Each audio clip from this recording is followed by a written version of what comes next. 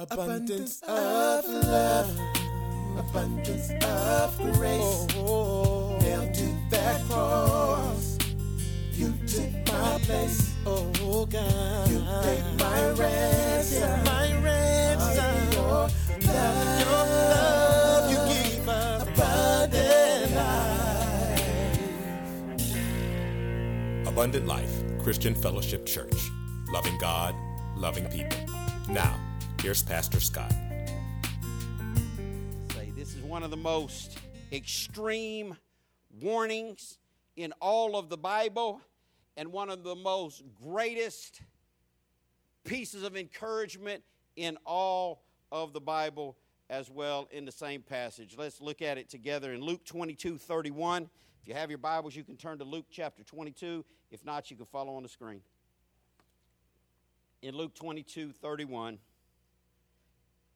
the Bible says, "And the Lord said, Simon, Simon, behold, Satan hath desired to have you, that he may sift you as wheat. But I have prayed for thee, that thy faith fail not.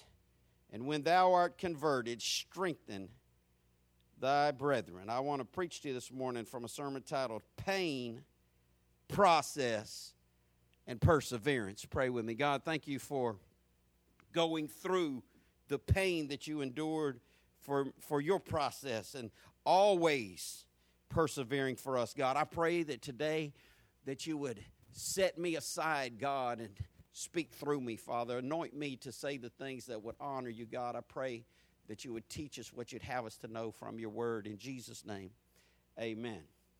Pain, process, and perseverance. Well, you can always count on something different at Abundant Life. Or you could count on something different through TV preaching and megachurch preaching. If I was on TV preaching, if I was preaching at a megachurch today, they would just rule that out just based on the title. Isn't that right? They just like, nah, next.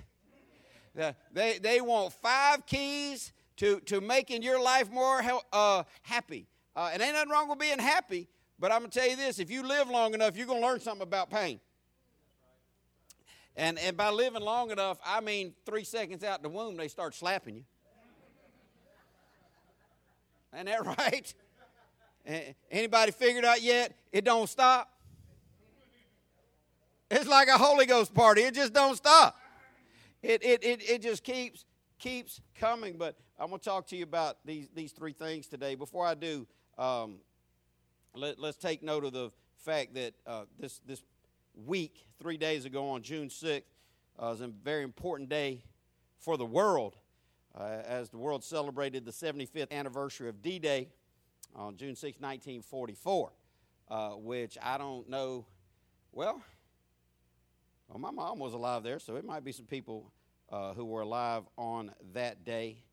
But I'm going to read you a little blurb off the internet for those of you who need a refresher course on D-Day. On that day, the Allied forces stormed the beaches, 5 beaches in France, to try to fight back the German occupation of France, where Germany had developed their strongest fortress.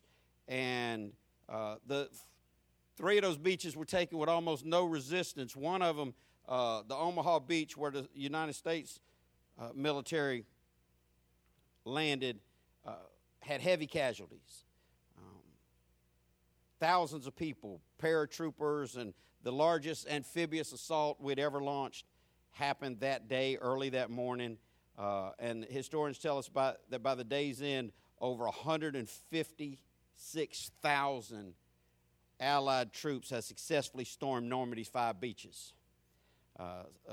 Most estimates put the casualties at over 4,000 people dead that day, with tens of thousands of people wounded and missing.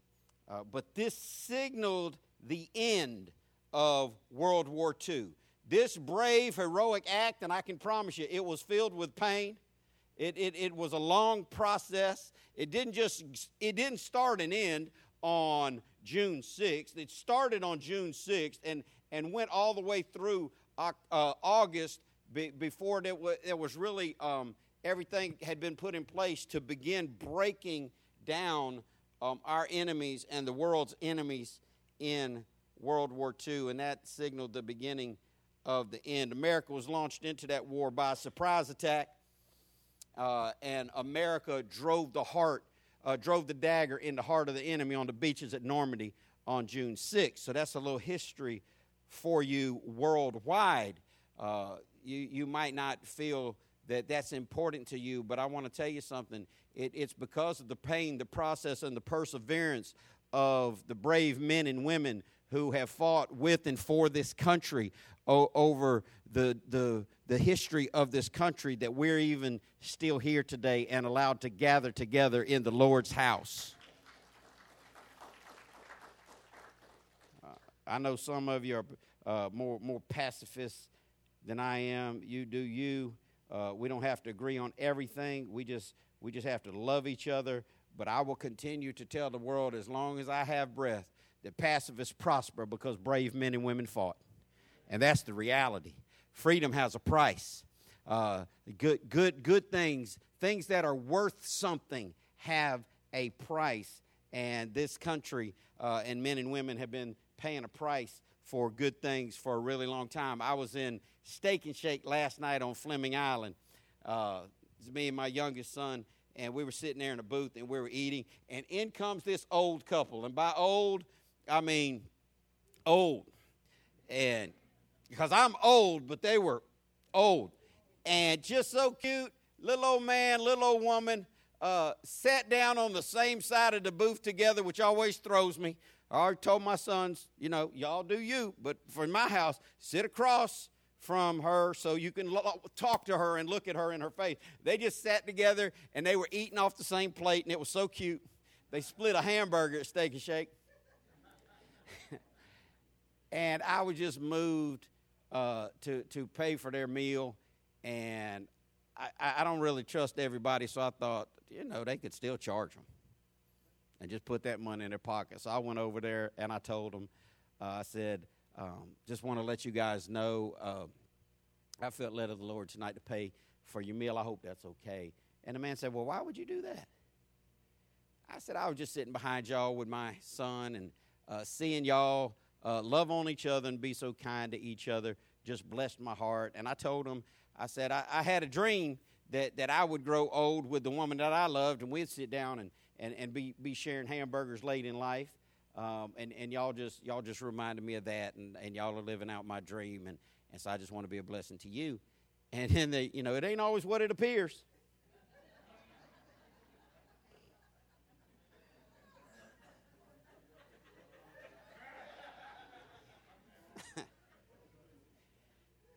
This is when they told me that he was 87 and she was 83, and they're engaged to be married.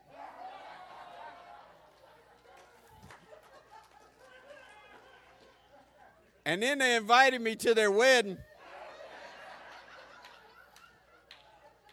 July 23rd at Hibernia Baptist Church at 2:30 in the afternoon. And I said, well, go ahead on. Y'all still growing old together, older. But that was exciting. And then they shared with me how she had lost her husband on the mission field. That his family actually his grandfather was the founding pastor of Russell Baptist Church, and she's a faithful member at Hibernia Baptist Church. And those two pastors are going to do the service together, and then they're going to sweep off and be members at Russell. He talked about how he cared for his wife as she finished her battle 5 years as an in-life caregiver. So I'm like, well, I just can't get away from this Dead Spouse Club. And so I shared with them my story, and we just rejoiced together in the Lord. But man, I'm gonna tell you what, when I saw them little old people coming in there, I had no idea that they were just out on a Saturday night date.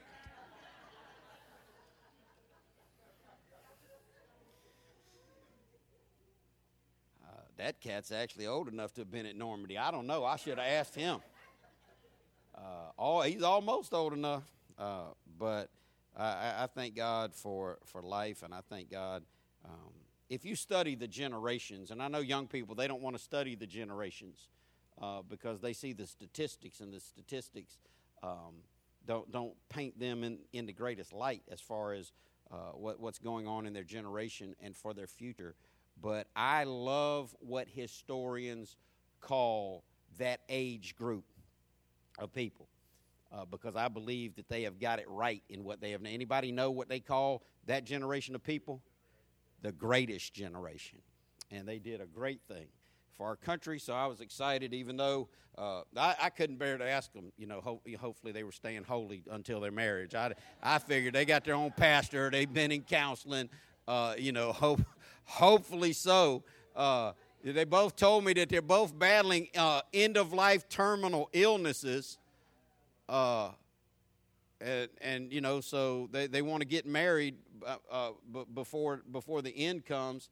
I'm thinking if you was healthy as a horse, you better hurry anyhow. I mean, 87 ain't getting no younger, amen? 87's old to everybody but who? An 86-year-old and an 87-year-old. Let's get back into this. June 6th, D-Day. June 6th, also an important day in my life and the history of this church because 18 years ago, this past Wednesday, it was Thursday was the 18-year anniversary of the history of the starting of this church. We've been a church now for 18 full years, and I thank God for that. 18 years ago, me and Gail, a 5 foot tall, 120-pound woman with a baby in her belly, who's now my almost 18-year-old son, had our first service in a little tiny building out on the far west side of Middleburg, and with about 16 adults and a handful of kids. And when I think about all the churches that have closed over the last 18 years, when I think about all the pastors who are no longer in ministry over the past 18 years, people that I've seen come and go, it's humbling to me that God still allows our church to continue to exist. God still allows me to continue to stand in this pulpit and teach the Word of God. And I want to say that I love the Lord, I love you, and I thank you for these 18 years. Come on and give God praise for that. I love the Bible. The Bible is the most exciting book I've ever read. The Bible literally is the greatest action book on the planet. It's filled with everything that a great action book should have in it. It's got the good guy fighting the bad guy. It's got murder, lust, revenge, loyalty. And the good news is the good guy wins in the end. It's a great story. I want you to get into the Word of God so the Word can get into you. But in chapter 22 of Luke, the Bible is talking about events that happened on the night of the Lord's Supper. This is the final moments of the Lord Jesus Christ's life here on earth in human form. It's Thursday night for those of you who are familiar with the time frame. And what he says in our text happens right after the Last Supper and just before the Garden of Gethsemane. Jesus knows he's about to leave his closest friends, his closest followers. He knows that in hours he's going to be hanging on a cross, dying, paying for the redemption of sinners like me and like you. And he takes time out of this busy time of his life to speak to his disciples and to do two things for them. I told you earlier what the two things that he does. He warns them and he encourages them. If you wonder what Jesus would say to us today, he would say to us what he said to them, because he never changes. I believe Jesus wants to warn us, and I believe he wants to encourage us. I don't see enough of that in preaching around the world. I see a lot of fluff. I see a lot of hype. I see preachers selling hope all over the country, all over the world, all over the TV and the internet. That is just not good for people who are going into a real battle. They did not tell those brave men who were about to see that gate drop and the beaches of Omaha, the beach at Omaha in France the water was turned red because as those brave men ran out of the back of those amphibious assault vehicles, they were slaughtered down by the hundreds. The Germans were well entrenched in safe spaces, just shooting into the water, and men stepped over bloody, dying men to continue to press forward for the fight. And I wasn't there, but I can promise you this. Eisenhower did not tell them, was it Eisenhower? It had to be. Y'all, nobody, was it Eisenhower? He did not tell them, it's going to be a cakewalk. It's going to be a walk in the park. It's going to make you feel good on the back of your neck. It's just going to, no weapon formed against us shall prosper. We're the mighty Allied forces, and we're just going to walk. No, that's not how it went. He prepared them like any good leader would. He prepared. No coach ever went up against a real opponent and told them we don't need to prepare and nobody's going to get hurt. The warning must be given. It is mandatory, and Jesus gave a warning, but he also gave an encouragement, and we're going to see both of those this morning. I want you to lock in, and whether you've heard this story or never heard this story, I want you to receive what God has for you today. The warning that he gave is that there is a painful process coming. There is a sifting coming, and the encouragement is the fact that Jesus told them that he had prayed for them and that they will still be useful for him on the other side. So if you don't get anything, get this. There's a painful process coming, but the Lord has prayed for you. And there is still usefulness on the other side of your pain and on the other side of your process, but it's going to take a large amount of perseverance. Let's look at this warning and this encouragement. Let's start with the warning. He said in verse 31 of Luke 22, he said, Simon, Simon. Now this is what's called by theologians a double enunciation. And any time the Lord says your name twice, or anytime someone in that culture would repeat a name twice, it was a show of either deep intimacy or covenant cutting. It was either a show of real connection or a covenant was about to happen. And Jesus is pouring out his love to Simon Peter at this point, and all of the disciples present there, but he addresses Simon first. He says, Simon, Simon.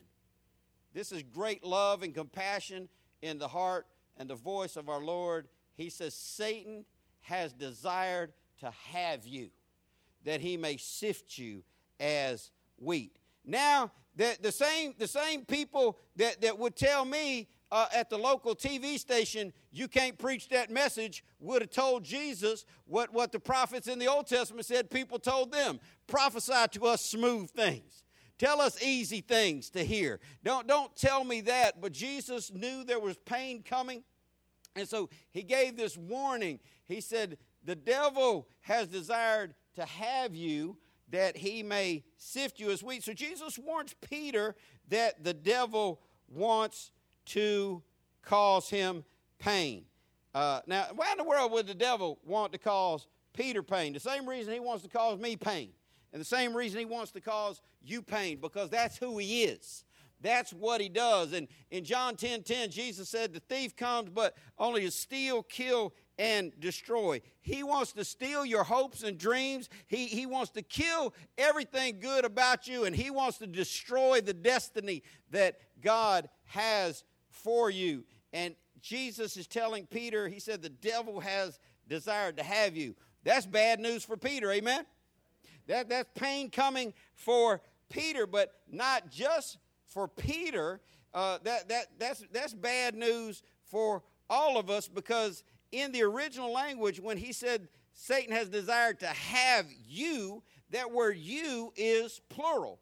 And it means one of two things, depending on which linguistic expert you believe. It either means that he wants to have every ounce of you in every capacity, or it means he wants to have all of you, meaning everybody present. I particularly believe that he was saying that he's not just you, he wants to have all of you. And I want to tell you today, the devil wants to have all of us.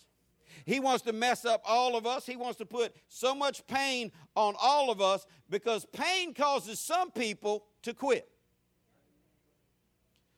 But pain causes some other people to press in. You just got to decide which one you are.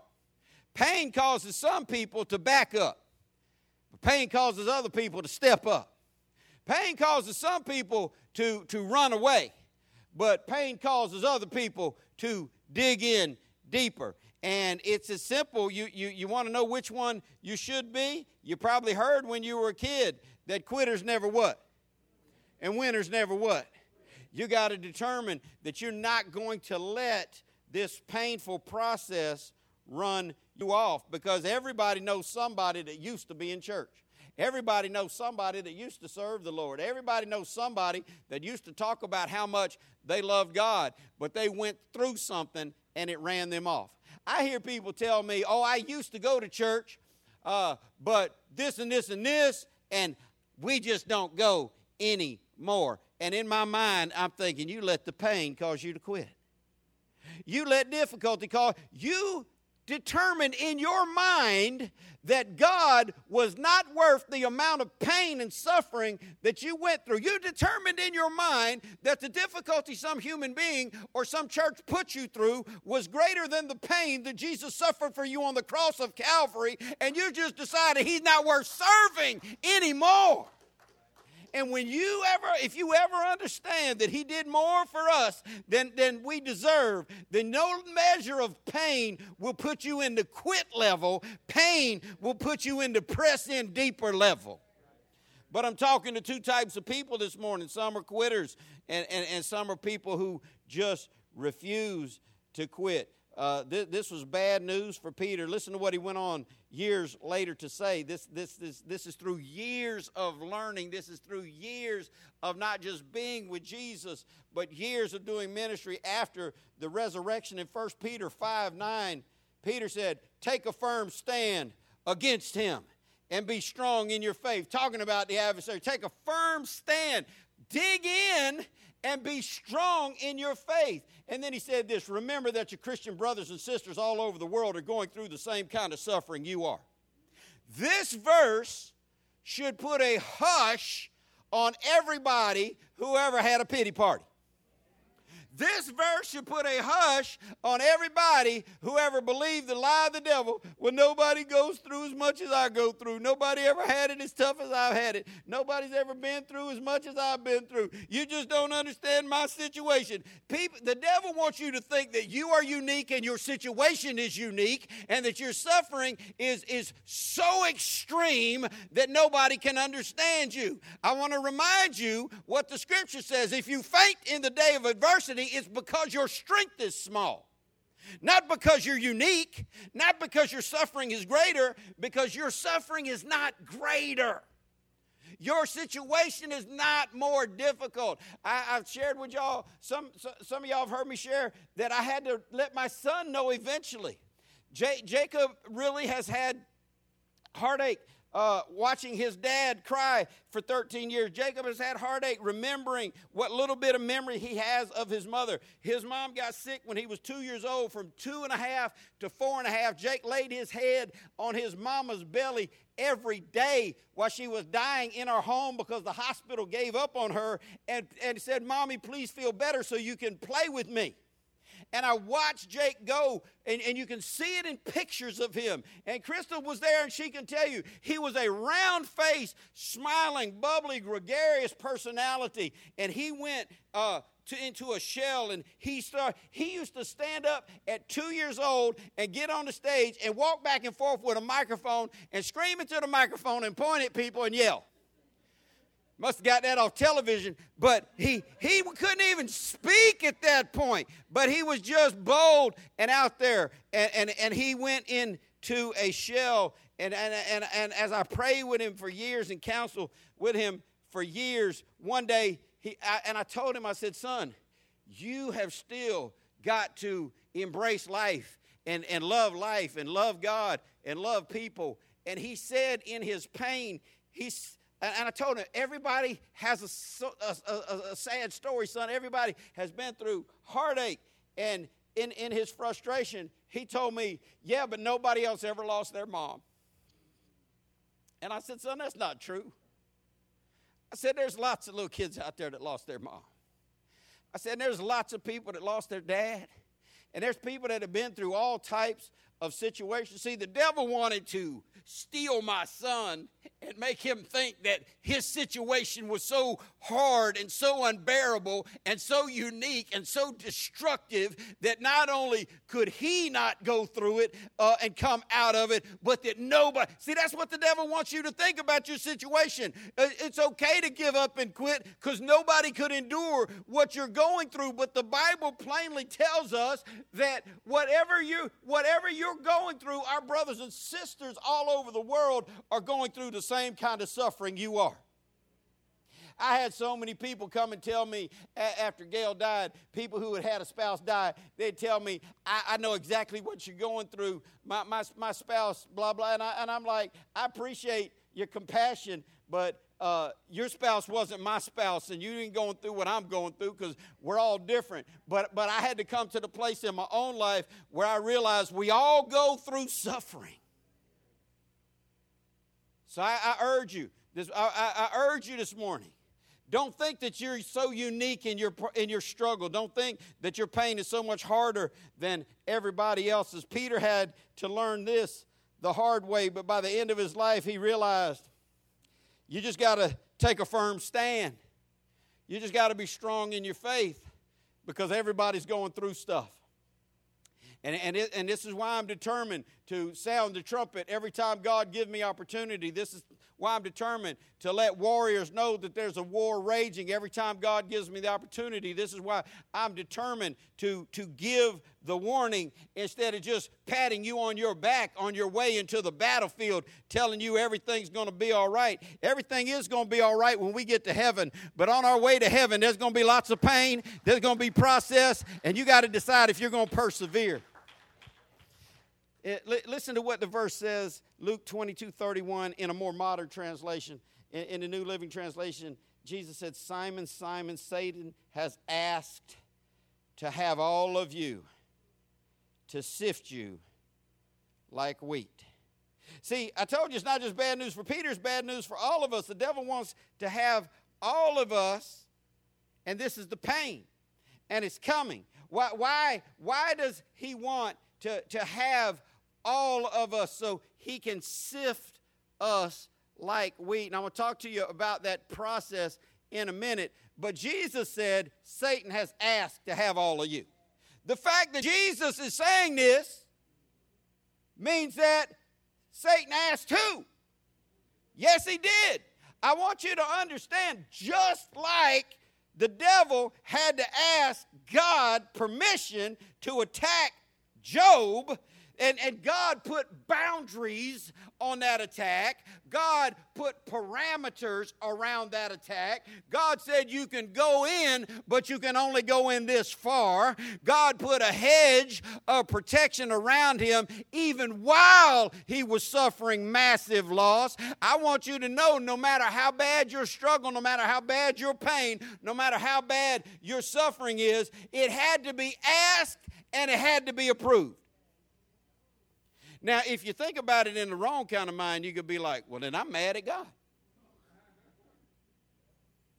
Did God approve it? Did he? Did God tell Satan, go ahead and do your thing?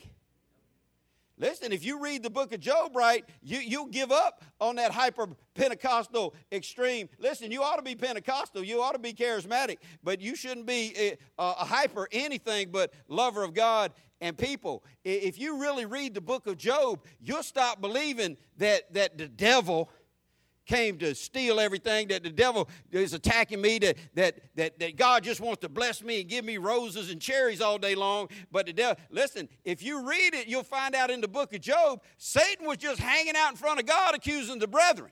Satan was up in heaven. Read the book. He was up in heaven because he has access to go talk to God. He was up talking to God, bad-mouthing people. He didn't bring Job up. Who brought Job up?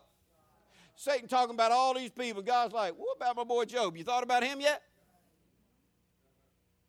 Now, every time I read that, I'm thinking, chill out on that. Could you chill out on that? I mean, is that just me, or are you with me on that? Can't you just be sitting up there thinking, devil's walking around and he's bad mouthing Richard, and he's just talking bad about Israel, and then God's like, well, have you thought about messing with Vicky yet?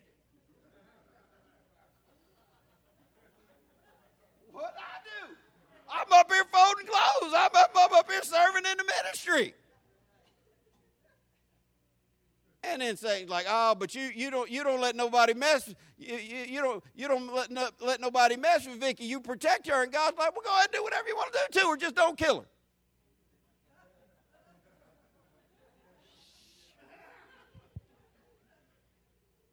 Kind of blows off that crazy theology of thinking that the devil is in charge of anything that happens because he had to ask. Say ask.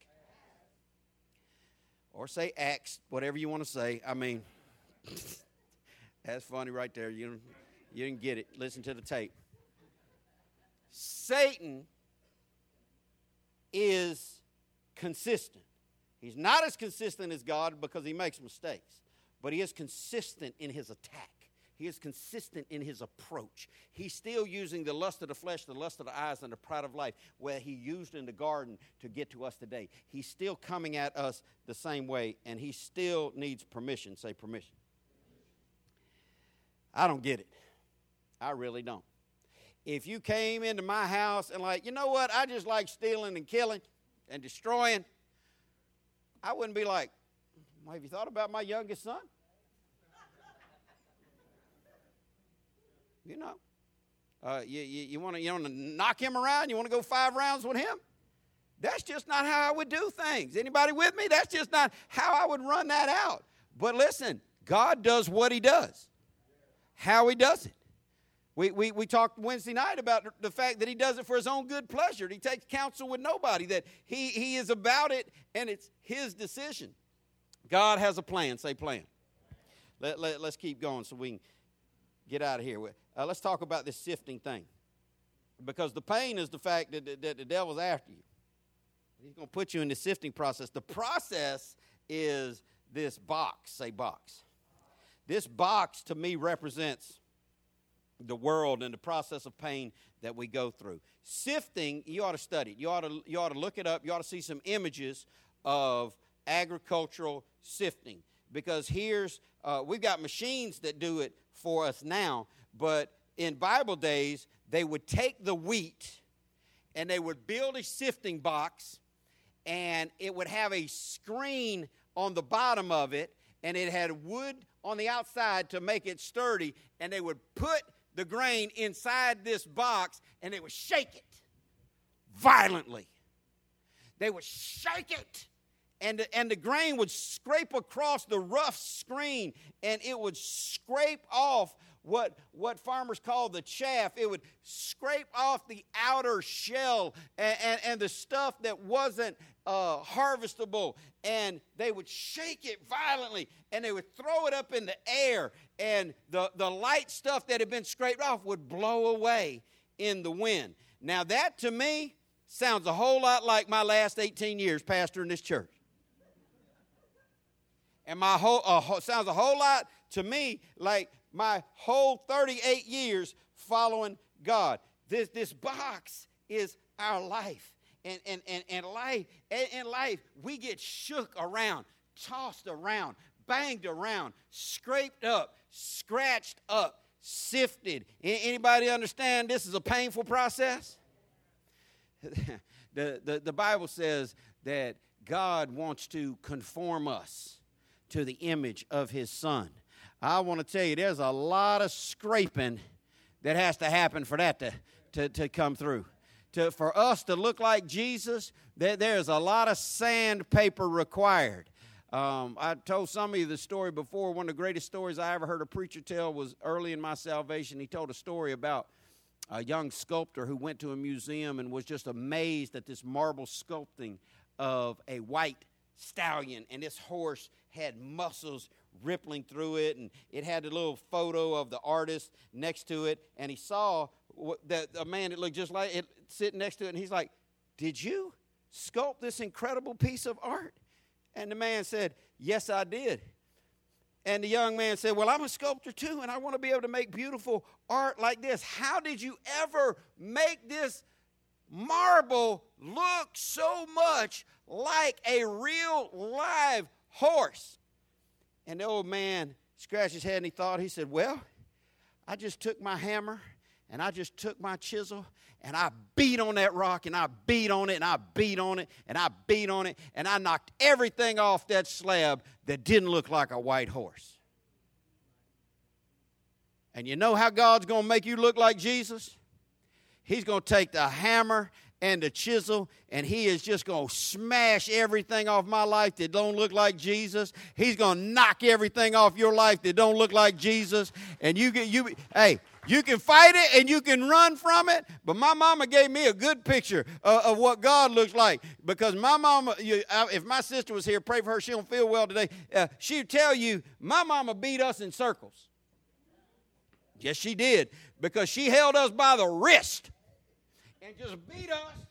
So we couldn't run away from her because she was holding on. I want to tell you, some of y'all trying to run away from this chiseling process. Some of y'all trying to run away from this hammering process. Some of y'all trying to run away from this sifting process. Some of y'all trying to run away from the sandpaper of refinement of God's Holy Ghost through His Word. I want to tell you something. He got you by the hand. I tell my kids all the time, when I spank my kids, see, I was beat as a child. I never beat my children. I spanked my children mostly calmly.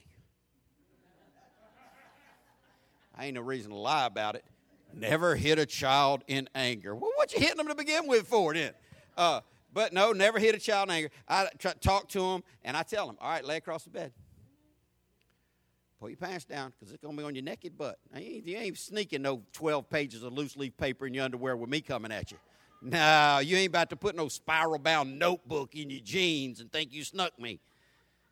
That's an old school trick back when Dean, any of y'all been there? I mean, but you knew that Dean was going to whoop you.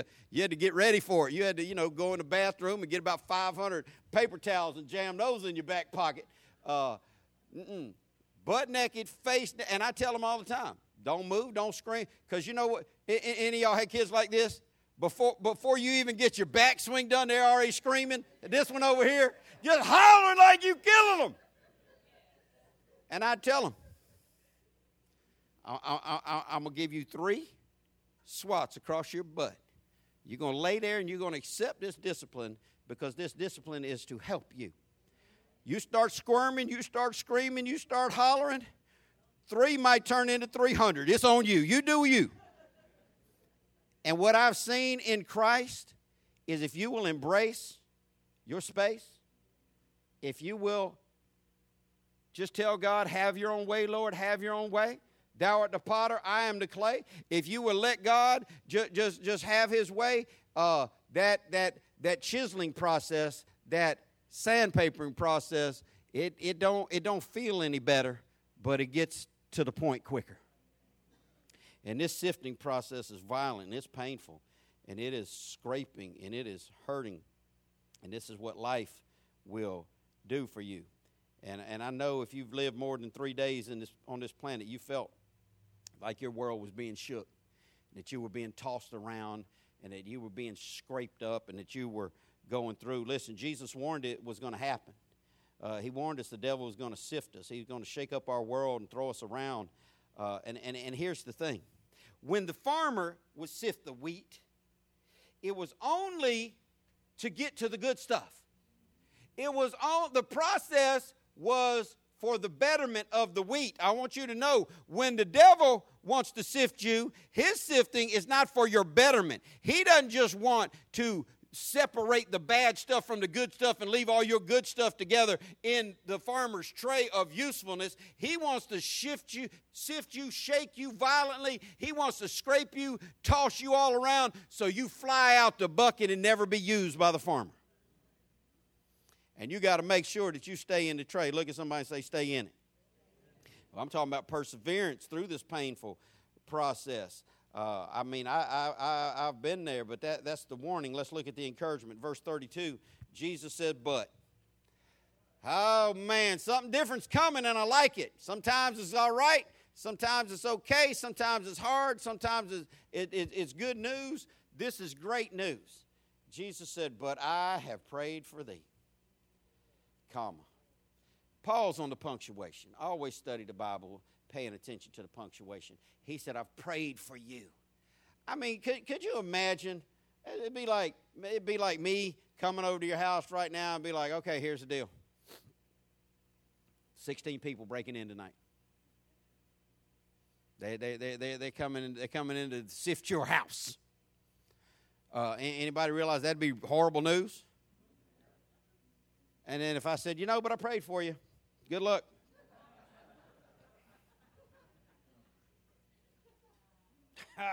What? You better stick around, bruh. You know it's coming. You better stick around. Listen, it's okay to get the preacher to pray for you. It's okay to get mama and them to pray for you. But I want to tell you something. It is fantastic when Jesus is praying for you. Because he never leaves us. He never forsakes us. He's always there for us. He said, I prayed for you that your faith fail not. You got to stop on that. What does Jesus want to happen as a result of his praying for people who will get sifted? That what? That our faith fail not. Now, when he says, I prayed for you, same plural word there that was used earlier. Not just for Peter, for all of us. He's prayed for all of his children. You want to know an easy way to determine who God's kids are and who God's kids ain't? God's kids' faith don't fail. Why? Because Jesus has asked the Father to not let our faith fail, and the Father always answers his Son's prayer. If you are saved and sealed by the Holy Spirit of God, you can be sure of one thing. Come what may, you're going to hold on to the Lord.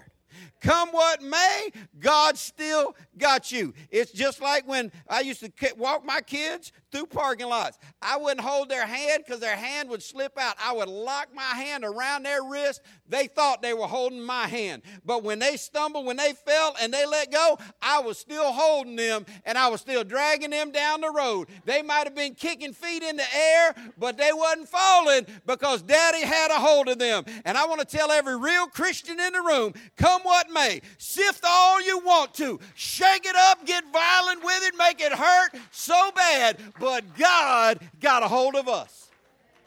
God has got a hold of us. He said, I prayed for you, and this is the prayer, that your faith will not fail. You need to start reminding yourself, God is not going to let go of me.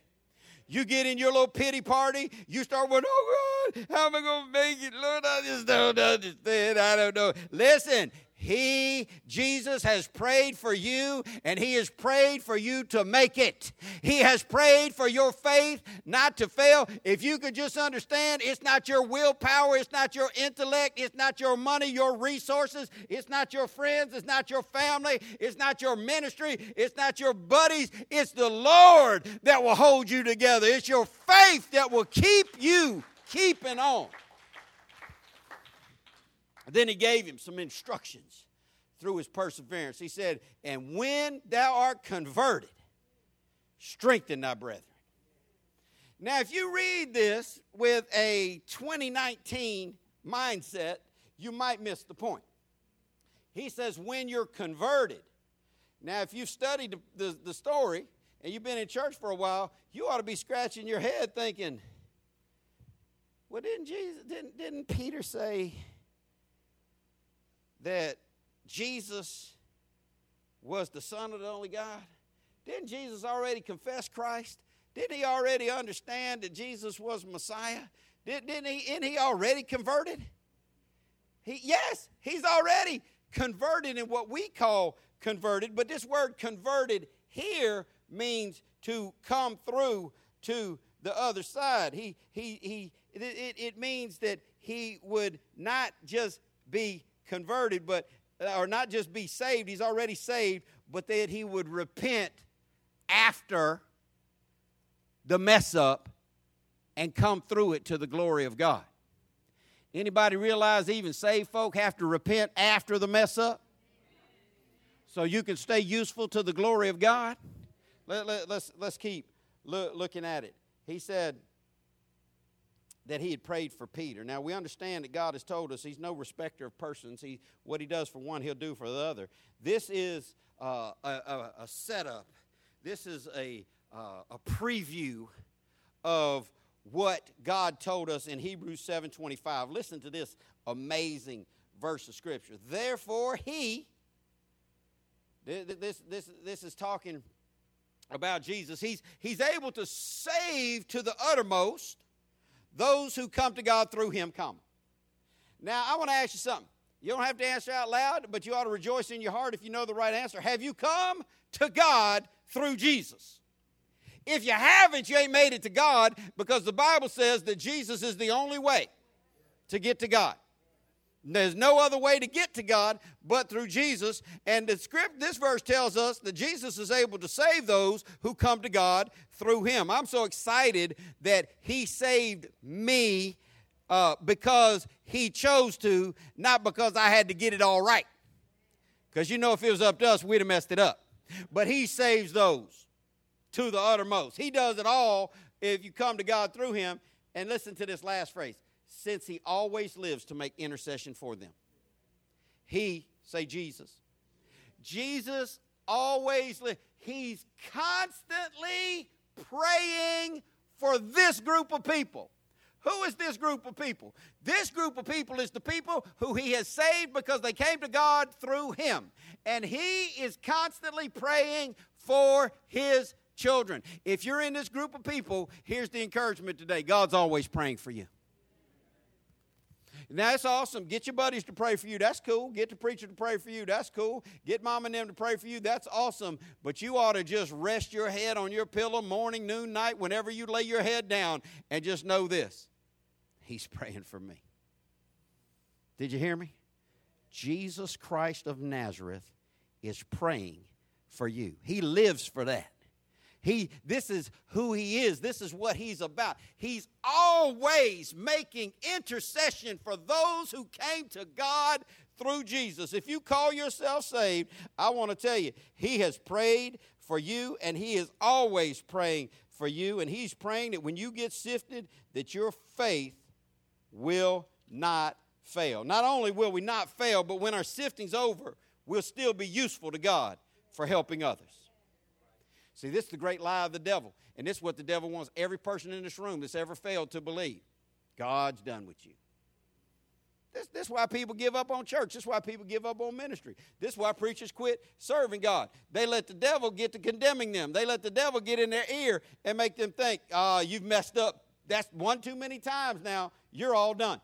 And this is what the enemy wants you to believe. But Jesus said when you're converted, I told you he's not talking about salvation. Listen to what the Greek dictionary says for this original Greek word that we have our English word converted come from. To cause, to return, and go back to.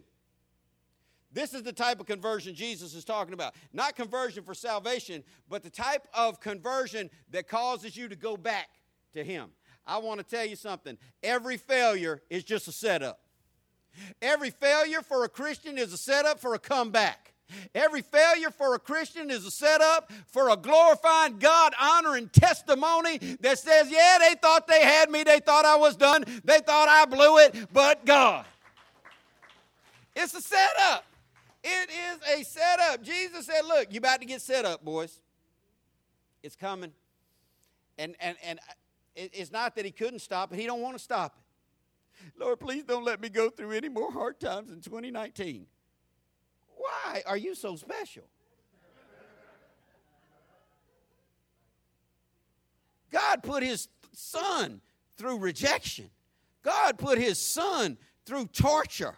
God put his son through being stripped naked and being crucified and bleeding out. God put his son through hardship. What makes you think, oh, God, don't let me go through any hardship. I've been through all the hardship I can stand. Ah, no. You know how I know you can still go through more? Because you're still here. You know how I know? Hey, if you're saved, you know how I know that you're going to still make it through your next horror show? Because the Lord is praying for you. And he's not just praying for your faith not to fail. He's praying that you will turn back to him on the other side of your failure, and you will strengthen your brothers and sisters in Christ. Because I'm going to tell you something. When you've been through something, the Bible says you can comfort others with the same comfort wherewith you yourself have been comforted with. If we didn't go through it, this is how I wonder about perfect preachers. And there's no perfect preachers, but y'all know most of them better than me and lots of folk. I see preachers and I'm like, this dude just ain't never done nothing wrong. I know he's done stuff wrong, but these lily white, never been through nothing preachers, I'm talking about grew up with a mom and daddy that loved them. You know, graduated high school, went straight to college. They went all on our plan, Barbara. They didn't all take the 20-year and the 40-year route to education. I'm talking about these preachers got married, still married, wife's healthy, kids are healthy, kids been on an honor roll every day of their whole life, perfect attendant. Listen, I'm going to keep saying this. Perfect attendant kids, your mama don't love you. And your daddy don't love you. You know how I know? Parents that love their children take them out of school and take them to Disney World on a school day.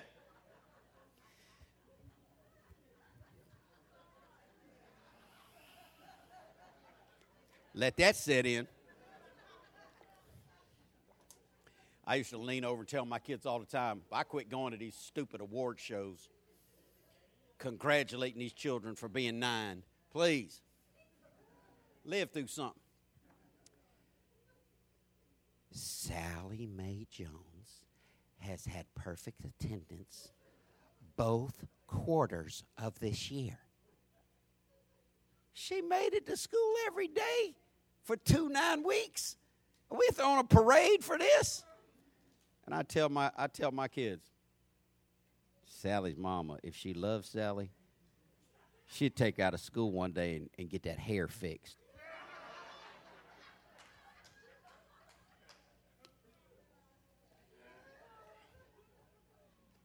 Every year, y'all go ahead and call HRS on me if you want to, whatever the name of them is. Every year I've gotten a letter from Clay County School Board telling me your children have less than 90% attendance, and we are concerned for their attendance. And I call them back. I call them up, and I say, are my children on honor roll? Yes. Why are you sweating me about the fact that they've got 89.8% attendance this 9 weeks? And I never understood why until I talked to somebody at the school board. They don't care if your kids get perfect attendance. But for your kids, their budget is met daily. It's the only business that I ever heard of. They meet every day. They call their numbers in, and they release their whole budget or a percentage of their budget. Now, if they had called me up and said, hey, look, dog, we need your kids to come to school more because we're losing out on money, I'd have respected that more than them pretending like they care about whether or not my kids are in school. How'd we get on that? Y'all perfect attendance children. Jesus isn't trying to stop your sifting, but he's praying for you in it. And you got to understand other people have been through it too. Other people have hardship. Your problem is your pain has purpose, and your failure is just a setup for a great testimony. Your test should turn into a testimony. Some people let their test turn into a death sentence for them. I want to tell you today, your test doesn't have to be a death sentence for you today. Your test is not a disqualifier. Your quitting is a disqualifier. And Jesus doesn't want you to quit. That's why he said he's prayed for us. And he said, and when you turn to me again, strengthen and build up. You got this verse, Luke 22:32 in the New Living, Deacon Mike? He said, but I have prayed, no, in the New Living. I'll read it to you off my page. I thought it was in the notes. But I have pleaded in prayer for you. Anybody know that's good news? You ought to be encouraged for that. He said that your faith should not fail. There's the prayer request. Now here's the what's on the other side of it. He says, so when you've repented and turned to me again, strengthen and build up your brothers. It's because we've been through stuff that we can minister to each other. It's because we've been through stuff. Can't nobody tell you what it's like to hold on to a bad marriage that never had a marriage problem.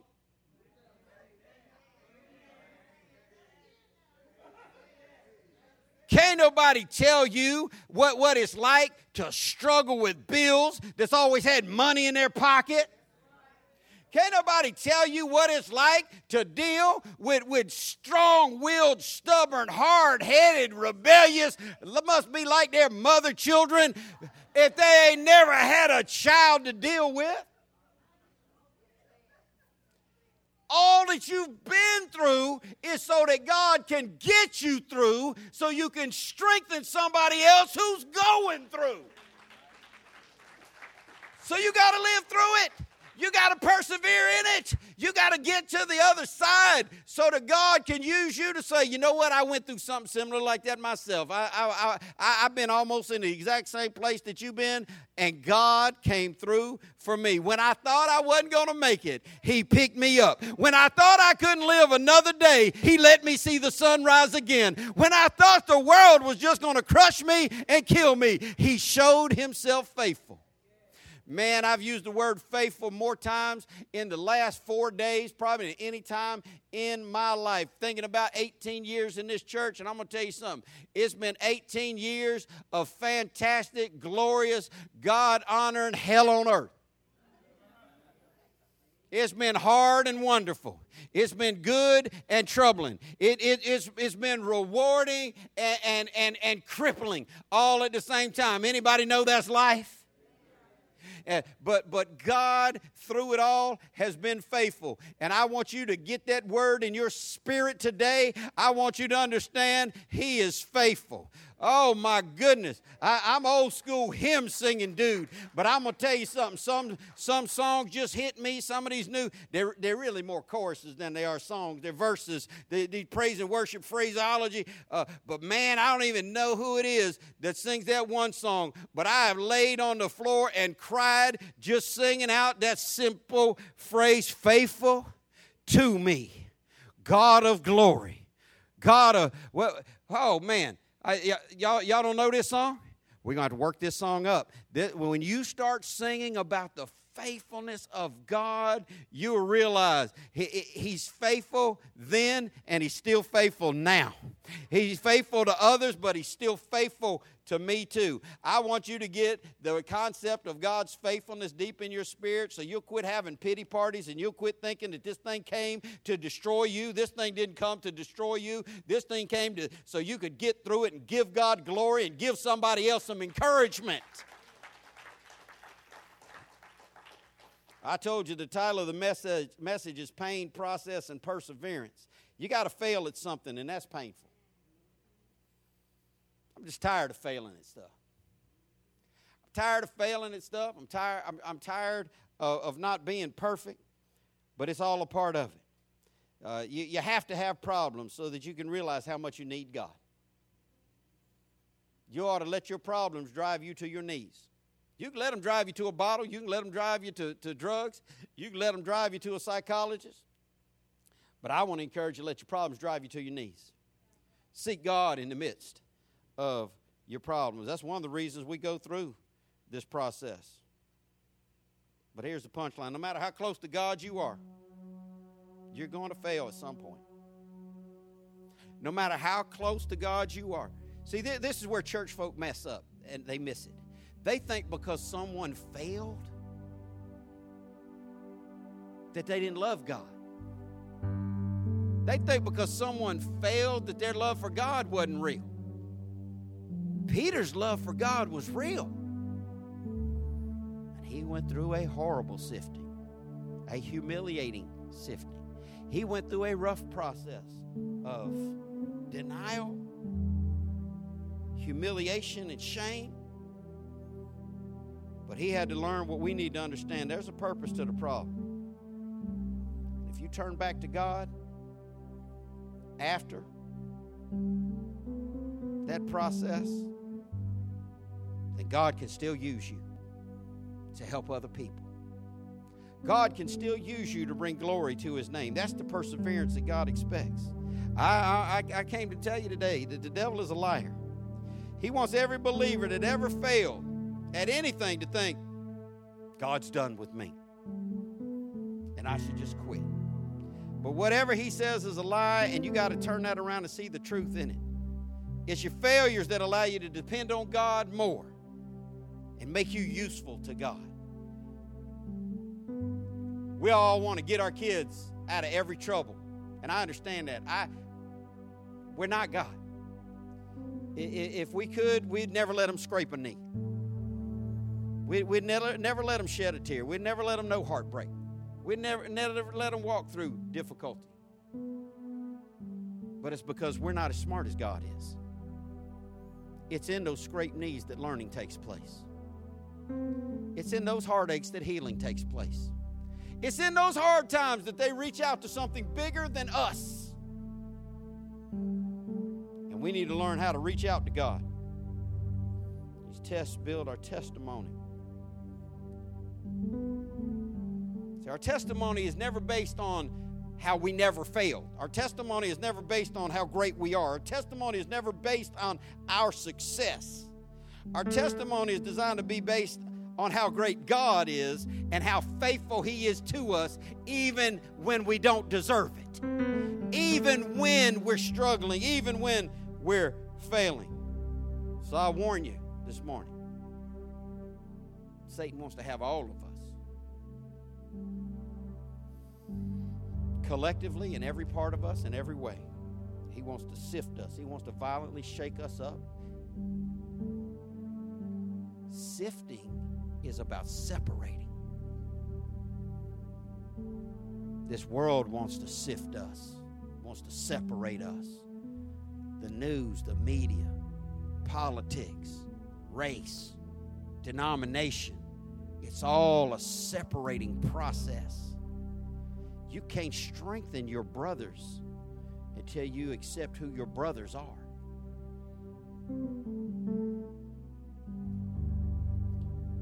Jesus has prayed for us. The question that I want to leave you with this morning is, will you go back to Him? Will you return to Him when the dust settles? And let the world see that no matter what happens to you in this life, those of us who love the Lord are going to follow the Lord to the very end, because we know He is the great and victorious champion. He is the one who never gives up. He is the eternal and the living God. So where are you today? Are you even saved? Are you in this box? Are you in this box of what the devil wants to do to every Christian? You might say, oh, well, if it's all that, I don't want to get in it. Well, it's worse on the other side. There's a real heaven to gain and a real hell to shun.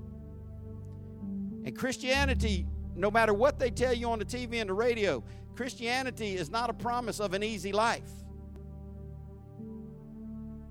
It's a promise that He'll pray for you. And He'll be there for you when you come back to Him.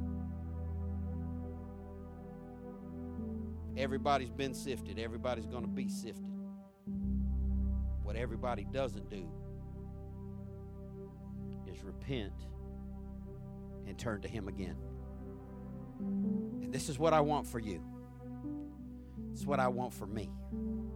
It's what I want for the body of Christ around the world, because we're all sifted. We all fall short. We all get tossed around. But we don't all repent and turn to Him again. I don't know when the last time is that you recommitted your life to Christ. It should have been today. Tomorrow, it should be tomorrow. If you do it on a daily basis, you'll never get far from it. But some of you need to front slide. I told y'all, that's a word I made up. I never heard anybody else use it. But I, crying out to God many years ago, 30 plus years ago, in a time of failure in my life, and I knew my backsliding had created hardship. In a time of repentance, God gave me a vision of how to stop backsliding. The way is to front slide. You need to understand that everybody backslides. I like what my old preacher used to say, backsliding ain't necessarily doing something horribly immoral. Backsliding is if there's ever been a time in your life where you love God more than you love Him right now. If there's ever been a time in your life where you served more, read more, prayed more, worshiped more than you are right now, you've slidden back. And I want to see our church front slide. I want to see us slide toward Him. I want to see us repent and turn to Him so that we can strengthen and build up our brothers. Because there's people in this room that's going through stuff. And you need to get through your stuff so you can be strong and show them the way. There are people in this community going through stuff, and we need to get through our stuff, turn back to Him, have the right testimony in our mouth that the Lord wins. Do you believe He wins? Do you believe He wins? The Bible says we give thanks to Him who always gives us the victory. Some of you hadn't felt that victory in a minute. You've been in the pain. You've been in a process. Front slide. Repent. Turn back to Him again. You've done it before. Do it again. You've gone to Him before. Do it again. Because we need you to be strong. We need you to be strong. Every area of ministry takes massive amount of effort. And there's usually more people quitting than joining. That's why church attendance has been on the decline in America for the last 30 years. We don't need one more person to quit the food and clothing ministry. We need some more people to get in the food and clothing ministry. We don't need one more person to stop coming to ladies' meeting. We need more people to come to ladies' meeting. We don't need one more man to walk away from his family and not be a father to his children. We need men to stand up and be who God created them to be. We don't need one more scandal in the body of Christ. We need a group of broken, sanctified believers repenting and turning to Him again so the world can see, no matter what, they just keep loving on their Jesus. Whatever you're going through today, know this: God is praying for you. Trouble don't last always. If you ever want a front slide, He's right there to catch you. You ever want to run back to Him, He'll have His arms wide open to receive you. Jesus said, "Come to me, all you that labor and are heavy laden, and I will give you rest." Life is hard. He said, if you're tired and you're worn down, come to me. You need to let the Lord carry you. He's not going to do that if you're running away from Him. Don't let your pain chase you away from the Lord. Don't let your failure chase you away from God or ministry. Don't let a painful process wear you down to where you're no longer the man, the woman that God wants you to be. Do what Peter said so many years later: stand firm, hold on to your faith. Let God be strong in you. Pray with me. God, thank you for praying for us.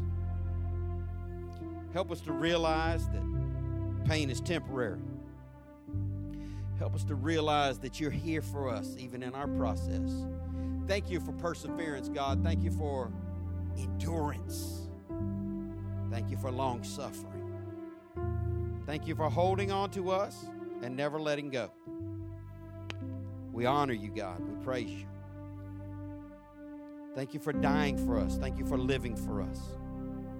Thank you for giving us your Spirit. I pray, God, that you would fill us with the Holy Ghost to overflow, and that we would glorify you and strengthen our brothers and sisters in this community and around the world. In Jesus' name, amen.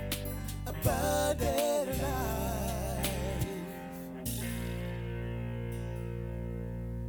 Thank you for listening to the ALCF Sound Doctrine Podcast, and visit us on the web at alcfnow.org. Your financial support for this ministry allows us to share the gospel around the world. Your support is greatly appreciated. If you would like to give a donation, please go to alcfnow.org. Abundant Life Christian Fellowship Church, loving God, loving people.